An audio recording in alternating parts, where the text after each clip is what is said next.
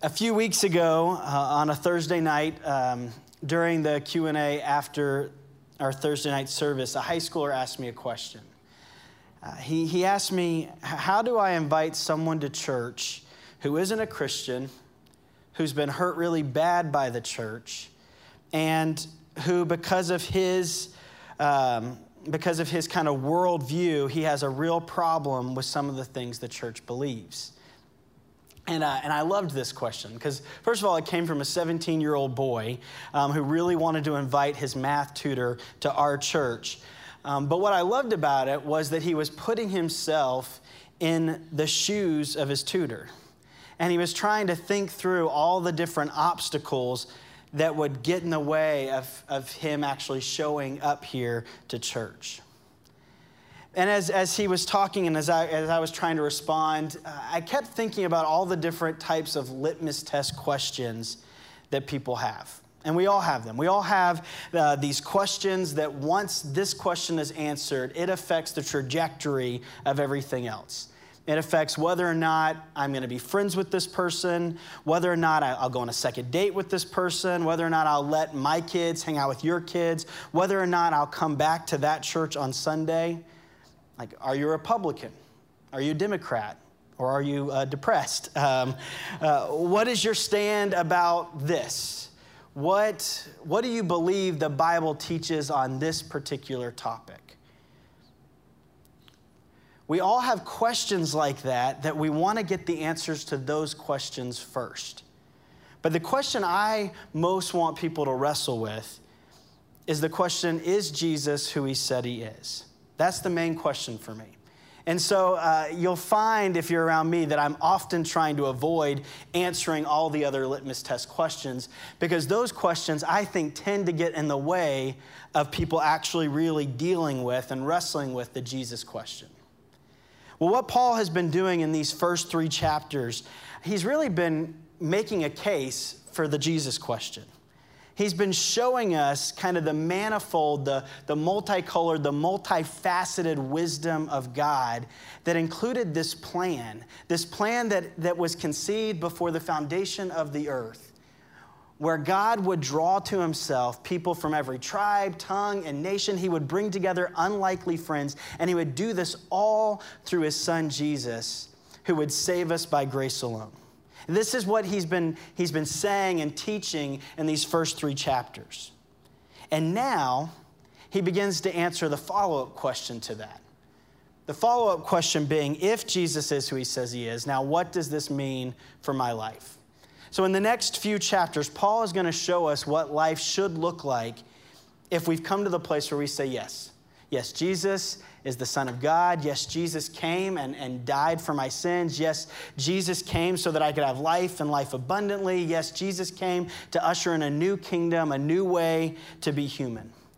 If we answered yes to that, now Paul says for the rest of this chapter, the rest of these chapters, the rest of this letters, now this is how you should live. So for the rest of the summer, we're going to hear a bunch of things we need to stop doing. We're going to hear a bunch of things that we need to start doing. We're going to learn what it means to be a good husband and a good wife and a good parent and a good worker. There's going to be a lot of be better and do better. And because of that, it's so important that we remember what Paul prayed for us in Ephesians 3. Before Paul gives us this guide to Christian living, before he gives us the so now what, he prays not that we would be better. He doesn't pray that we would feel convicted of our sin. He doesn't even pray that our sin would completely vanish. He prays that we would know that we are loved. That's what he prayed. That's what we talked about last week in Ephesians 3. And so as we move into this new part of the letter, as we spend the rest of the summer looking at what it means for us to live as God would want us to live, we cannot forget that prayer. We cannot forget that all of this begins with saying yes to the Jesus question, which is essentially saying yes to being unconditionally loved. So with that being said, let's look at our text for today. It's Ephesians 4. I'm going to start reading in the first verse. As a prisoner for the Lord, then, I urge you to live a life worthy of the calling you have received. Be completely humble and gentle. Be patient, bearing with one another in love.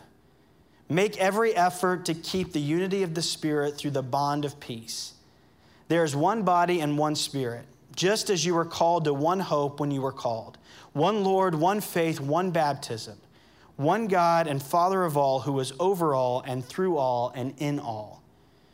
But to each one of us, grace has been given as Jesus Christ apportioned it. This is why it says, when he ascended on high, he took many captives and gave gifts to his people. What does he ascended mean except that he also descended to the lower earthly regions?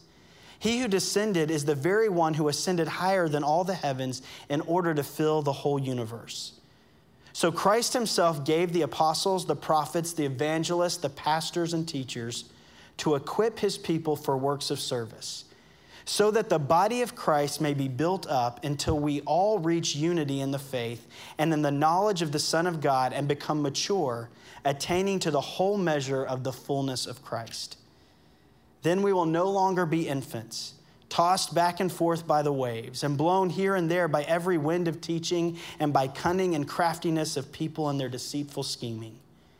Instead, speaking the truth in love, we will grow to become in every respect the mature body of him who is the head, that is Christ. From him, the whole body, joined and held together by every supporting ligament, grows and builds itself up in love as each part does its work. This is God's word. Now that Paul has answered the Jesus question, he follows it up with, now, live a life that's worthy of the calling you have received. I don't know about you, but to me, this has always been one of the most intimidating verses in all of Scripture. Live worthy. Yes, I want to do that. I want to live worthy. But I also know me. And that seems like maybe an impossible task. And as I've been wrestling with that verse in particular this week, one of the things I've realized is that my intimidation about living up to living worthy is really based on kind of a subtle, incorrect belief in who I am in Christ. See, when I answered yes to the Jesus question, I became new, but not complete. I'm new, but I'm also being made new. So Paul, in these next few chapters of Ephesians, is going to show us that, yes, you have been made new through the work of Christ, but you are also being made new. And there's a part that you and I play in the process of us being made new. In other words, I can say yes to the Jesus question and become a Christian, but if I want to go from being a baby Christian to a mature Christian, I have some work to do. Something that has been said around here for many years is grace is opposed to earning, but it's not opposed to effort. Before we unpack that, I need to say, if you die a baby Christian, that's enough. The thief on the cross, when Jesus was dying next to him, the thief on the cross just said yes to the question. That was it. And Jesus said, that's enough. Today you will be with me in paradise. There is nothing that you and I can do, borrowing from Martin Luther, that is more effectual than the blood of God's own Son. We cannot outwork the work that Christ has done on our behalf. We will not be loved more because of the efforts we put forth, but we can experience God's kingdom and his delight in using us to do some really cool stuff as we engage in the work. We can begin to live a different kind of humanity, the kind that God had in mind when he thought us up. So we're new, but we're not complete, and you and I are invited into the work of being made new. Last week, Jim showed some pictures of his grandkids, and not that I'm competing or anything, but I thought I would show you a picture of my baby girl. And so, and with a puppy. And again, not that I'm trying to one-up my brother, but, I mean, do you see her with that puppy? I mean, come on, that's pretty cute, right? This is Prin, and Prin is our youngest for a little while. We're getting ready to have a fifth, but right now she's the youngest. She has 3 older brothers and sisters who are actually quite a bit older than her. And one of the things I've been noticing about Prin that I don't remember with my other children is that she seems to really want to be a lot more grown up than she is. And I guess that's because she's around a bunch of older kids, but she hates being in a high chair, and I don't remember any of my other kids even knowing that they're in a high chair. I know some kids don't like to be strapped in and they want to be free to roam around. She's not mad about being in a high chair because she wants to run around. She's mad because she wants to sit in a chair like everyone else. And she started doing this thing where she walks and puts herself in the car, and she'll go and sit in a regular seat, I think in hopes that we'll just strap a seatbelt on her. She doesn't like to ride on the baby swing. She wants to be in a big girl swing. I mean, she is this little tiny thing that wants to be grown up, but she's not. I think most of us want to be a grown-up Christian, but it doesn't just happen. When we say yes to the Jesus question, we're told that we are born again, which means we're born again. It means we're not full-blown spiritual adults. We are born as spiritual babies. So I don't care how old or mature or wise you were when you said yes to that question, we all start out as spiritual babies. We all start out as new and not complete, and there's work to be done. So how do we mature? There are lots of different ways that we mature and develop, but I really think the key comes in this passage here. And I think it's a theme that we're going to see throughout the rest of the letter, and it comes right at the very end of the passage we read. We need to tell the truth. Our growth as Christians is tied to our speaking and hearing the truth spoken in love. Ephesians 4:15, speaking the truth in love, we will grow to become in every respect the mature body of him who is the head, that is Christ. So when was the last time you were really honest with somebody? Or when was the last time someone was really honest with you? How'd it go? Or maybe a more revealing question would be, when was the last time you told someone a lie? And what was the circumstances? What made you tell that lie? I mean, why? I confessed before that I struggle with lying. I have since I was a kid, but I found out not too long ago that's not really my fault, that it's part of my personality. And so there's this personality test called the Enneagram, and if you're into that kind of thing, I highly recommend it. It's my favorite of all the personality tests. But there's 9 different personality types in the Enneagram, and I'm a 3. And if you read about 3s, you'll think, oh man, yes, every other one is better than a 3. But that's what I am. And so there's this book by Richard Rohr, who is a brilliant man who loves Jesus, who he takes the 9 different types and he writes about the different sins that each type will struggle with. And 3s more often struggle with lying. So I'm a firstborn, eager to please, pretty hard on myself. I want everyone to be happy with me. I want to make a good impression. I want to look like I performed well, and so if that means that I have to tell a little lie, it's for the best, right? But Paul says, if you answer the Jesus question with a yes, you got to start telling the truth. The whole truth, nothing but the truth, and you have to do it in love.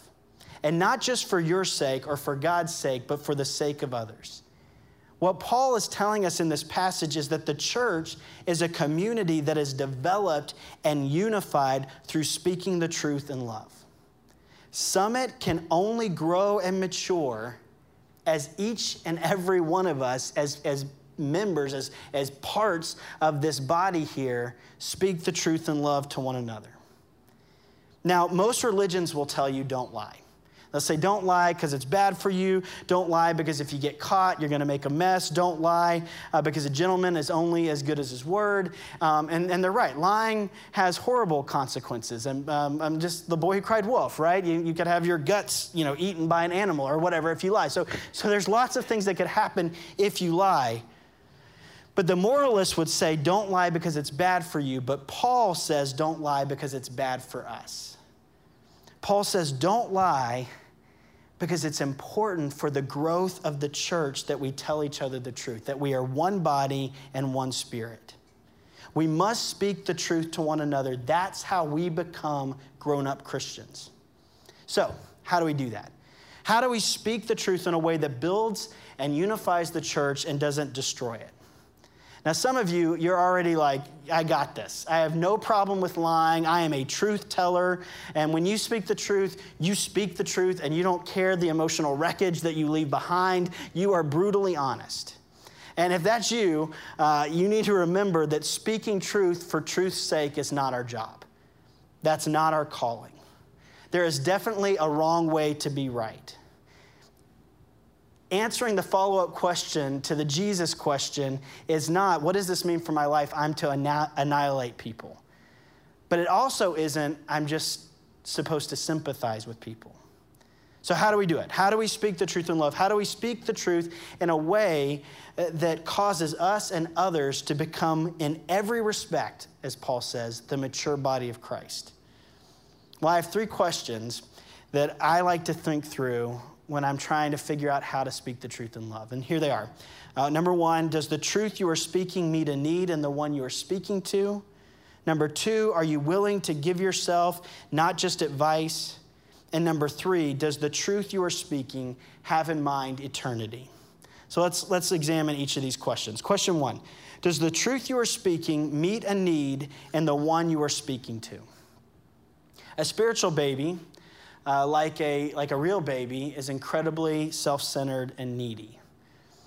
They're always thinking about themselves and their needs. But if you and I, if we want to mature, we must do the hard work of thinking of others first, thinking of others more. When I speak, it's not about meeting my needs, but meeting the needs of others. It's saying what they need to hear, not saying something that I know will get them to respond to me in a way that I want to hear.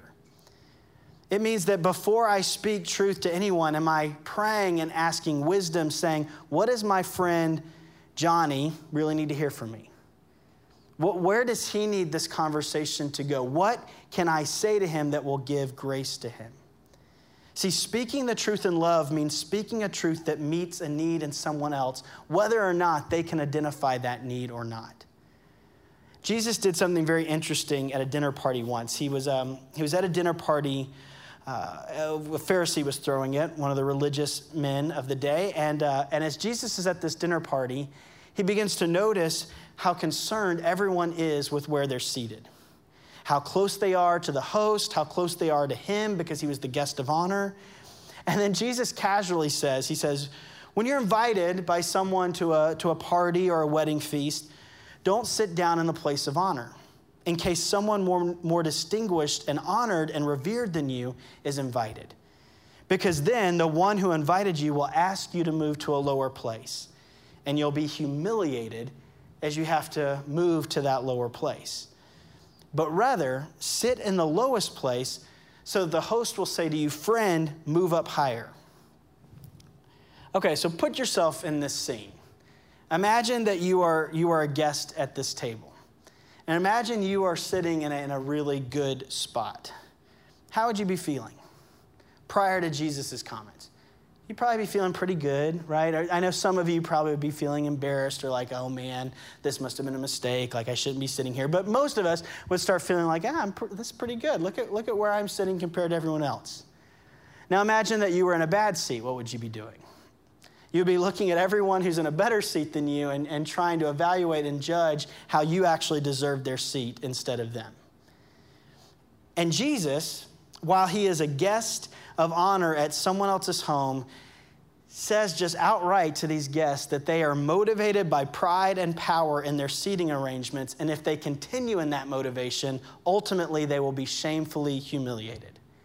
And he doesn't just stop there. He then turns to the host and says, when you give a dinner, don't invite your friends and your rich neighbors. Invite the poor, the crippled, the lame, the blind, and you will be blessed because they cannot repay you.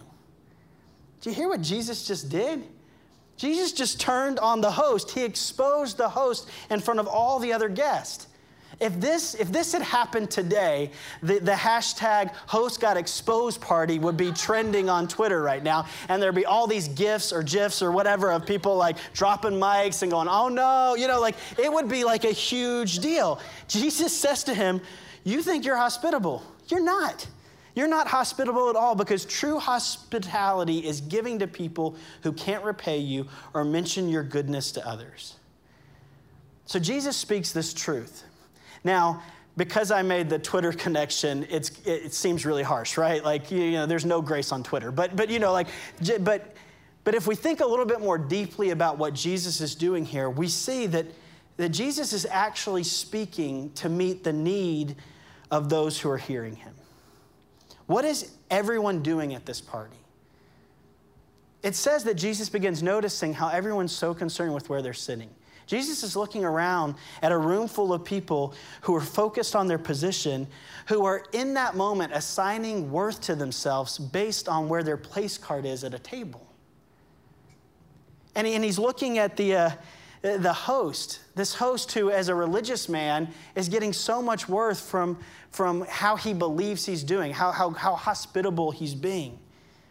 See, these people desperately need to hear that they are free from getting their worth from something so insignificant. The host needs to be free from getting his worth from how well or how good he's obeying or following the law. And see, imagine if in that moment, those who heard Jesus really applied what he just said to them. What would happen? They wouldn't get upset. Their whole world would be turned upside down. They would realize that they no longer needed to be seen as perfect. They no longer needed to worry about their position in society. They didn't always have to be right. They could get messy and dirty. They could risk. Not only would they feel free from all those constraints, they would feel free to break out of the safety of their own groups and start seeking the oppressed and the outcast of their society. See, it would be an absolutely wonderful way to live if those who heard Jesus applied what he said to them. They'd be free. They'd be free to love, to love people at the furthest corners of the world. See, Jesus offered a truth that met a need that they desperately had. Another way to think about this is don't address a sin until you can also address the holy longing behind that sin. See, once you and I can figure out what it is that people are looking for, what is their need, what is their longing that actually is a holy and good longing that was given them by God, once we figure that out, you and I can then speak truth to them in a way that's loving. So that's the first question. When you're thinking about having a hard conversation, when you realize that there is a truth that needs to be spoken, the way you know you're speaking it in love is if you think through, is what I'm about to say going to meet a need in this person? And do I know what that need is? Question 2, are you willing to give yourself, not just advice? Paul says in Ephesians 4:2, be completely humble and gentle. Be patient, bearing with one another in love. Paul is essentially saying at the beginning of this shift where he goes from giving us theological words to practical words, he says, okay, be good friends. Be a good friend to another. Be patient with each other. Bear with one another. One another is a mutual relationship. He's saying, I want you to engage in mutual, interdependent relationships that are built on telling each other the truth. Without personal involvement, without willingness to open up, without willingness to enter into a relationship, you're not really a friend and you can't really speak the truth in love. Maybe you're a person who gives really great advice, but our calling is not as advice givers. Our calling is to speak the truth to one another in a way that's relational. So how do we do that? Well, I think it starts with telling the truth about ourselves. Your story told truthfully is good news for others. Every single one of us is capable of that. Every single one of us can offer that to other people. That's part of what it means to live a life worthy of the calling we've received, is to share. How did we come about getting this calling? How do we receive it? We received it by grace. It's sharing that story. That's why it's so important that we're part of connect groups, because we're not all going to share our stories when we gather together in kind of a big setting like this. But when we get into a connect group, we have the opportunity to just begin to share ourselves. When was the last time you offered yourself instead of advice? Instead of correcting a behavior, you shared a story of your own struggle. Parents, we have such a huge opportunity with our kids. What if our kids' spiritual growth corresponded with how much we told them the truth about us? I think it works that way because I've at least seen the opposite. There are so many people who come into my office who are stagnant in their spiritual growth, who have hit a wall, who are stuck in a very immature faith. And so many times as they begin talking about their story, they talk about parents who never messed up, who never admitted mistakes or failures, parents who set up a standard that they could never keep up with. Your story told truthfully is good news for your children. So as we're seeking to speak the truth in love, one of the things we have to ask ourselves is, in speaking this, am I willing to not just give advice? Am I willing to give myself? Am I willing to share the truth about me? Last question. Does the truth you are speaking have eternity in mind? In verses 11 through 13, it says this. Let me read it again. So Christ himself gave the apostles, the prophets, the evangelists, the pastors, and teachers to equip his people for works of service so that the body of Christ may be built up until we all reach unity in the faith and in the knowledge of the Son of God and become mature, attaining to the whole measure of the fullness of Christ. What is that? What are we being called to be a part of building? Why does Paul tell us God gave us pastors and teachers? To equip us for ministry. We are all in ministry. Every single one of us who answered yes to the Jesus question has a job to do in building the church. It's not just for the paid staff. We've all been given gifts that are desperately needed. We must never rule ourselves out of the process of building the church. If you are here, you are needed.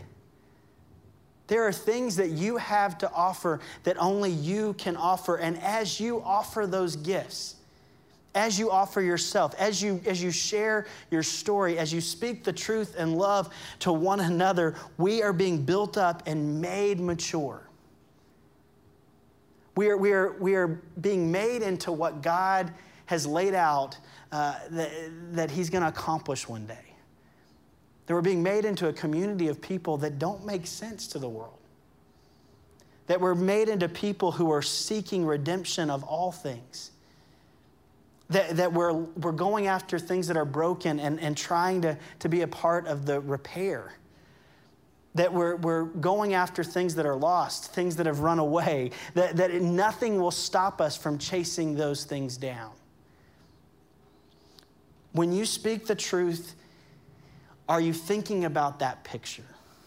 That picture of the most lost, the most broken being one day restored.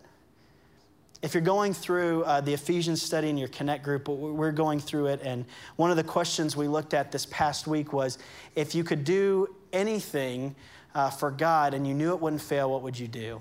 And I immediately thought about all these people that I would run after with the gospel that I just don't. I don't, because I think that there's no way. And not even just that there's no way. I really know that I'll be rejected if I even try to go after them.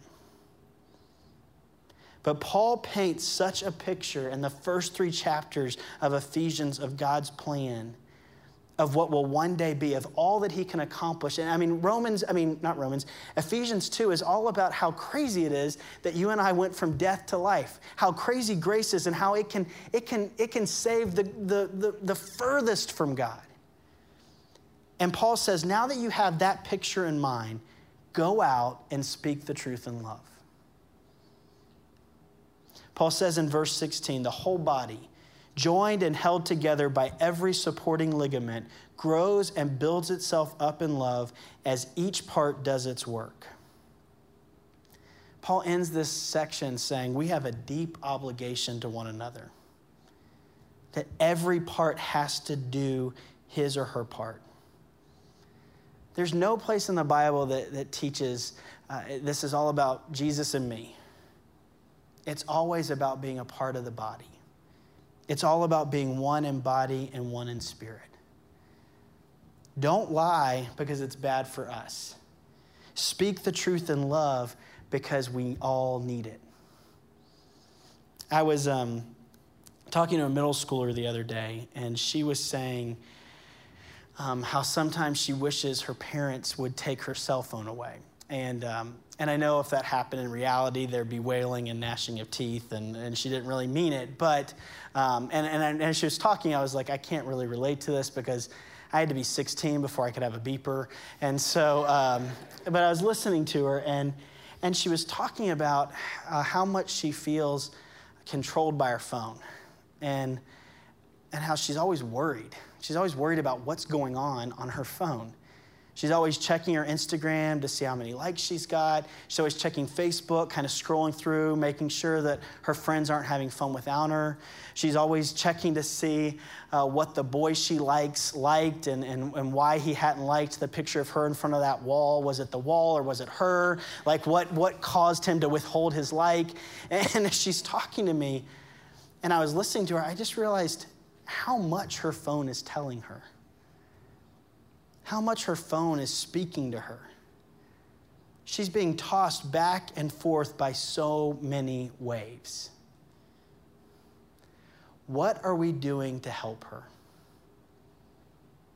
What are we doing to help each other? What are we speaking and saying to one another that is helping us move towards hope and love and maturity in being transformed into the image of Christ for the sake of others? How good have we been at telling each other the truth? Let's pray. Father God, I ask that as we move into this second half of Ephesians, as we begin to wrestle with what it looks like to actually live out this calling, to live out of the fact that we have been saved by you, that we have been loved unconditionally by you. I pray that as we wrestle with these things, we would have tremendous amounts of bravery. We'd have tremendous amounts of compassion. And Father, I don't know what each of us has in front of us this week, and there's probably some places where we know we've been withholding truth. There are some relationships that there are things that we need to say. And so, Father, I pray that your Spirit would give us words to speak in love. And Father, we need to hear some truth. Father, I pray that you would bring people into our life this week that will say things that we desperately need to hear, that meet a need deep in our heart, that expose whatever false thing we're putting hope in. Father, I pray that you would make Summit Church a place that is being built up into your body more fully because each of us are engaging in what you've given us to do. And so show that to us, reveal that to us. And Father, we ask that you would surprise us with who you bring into this place.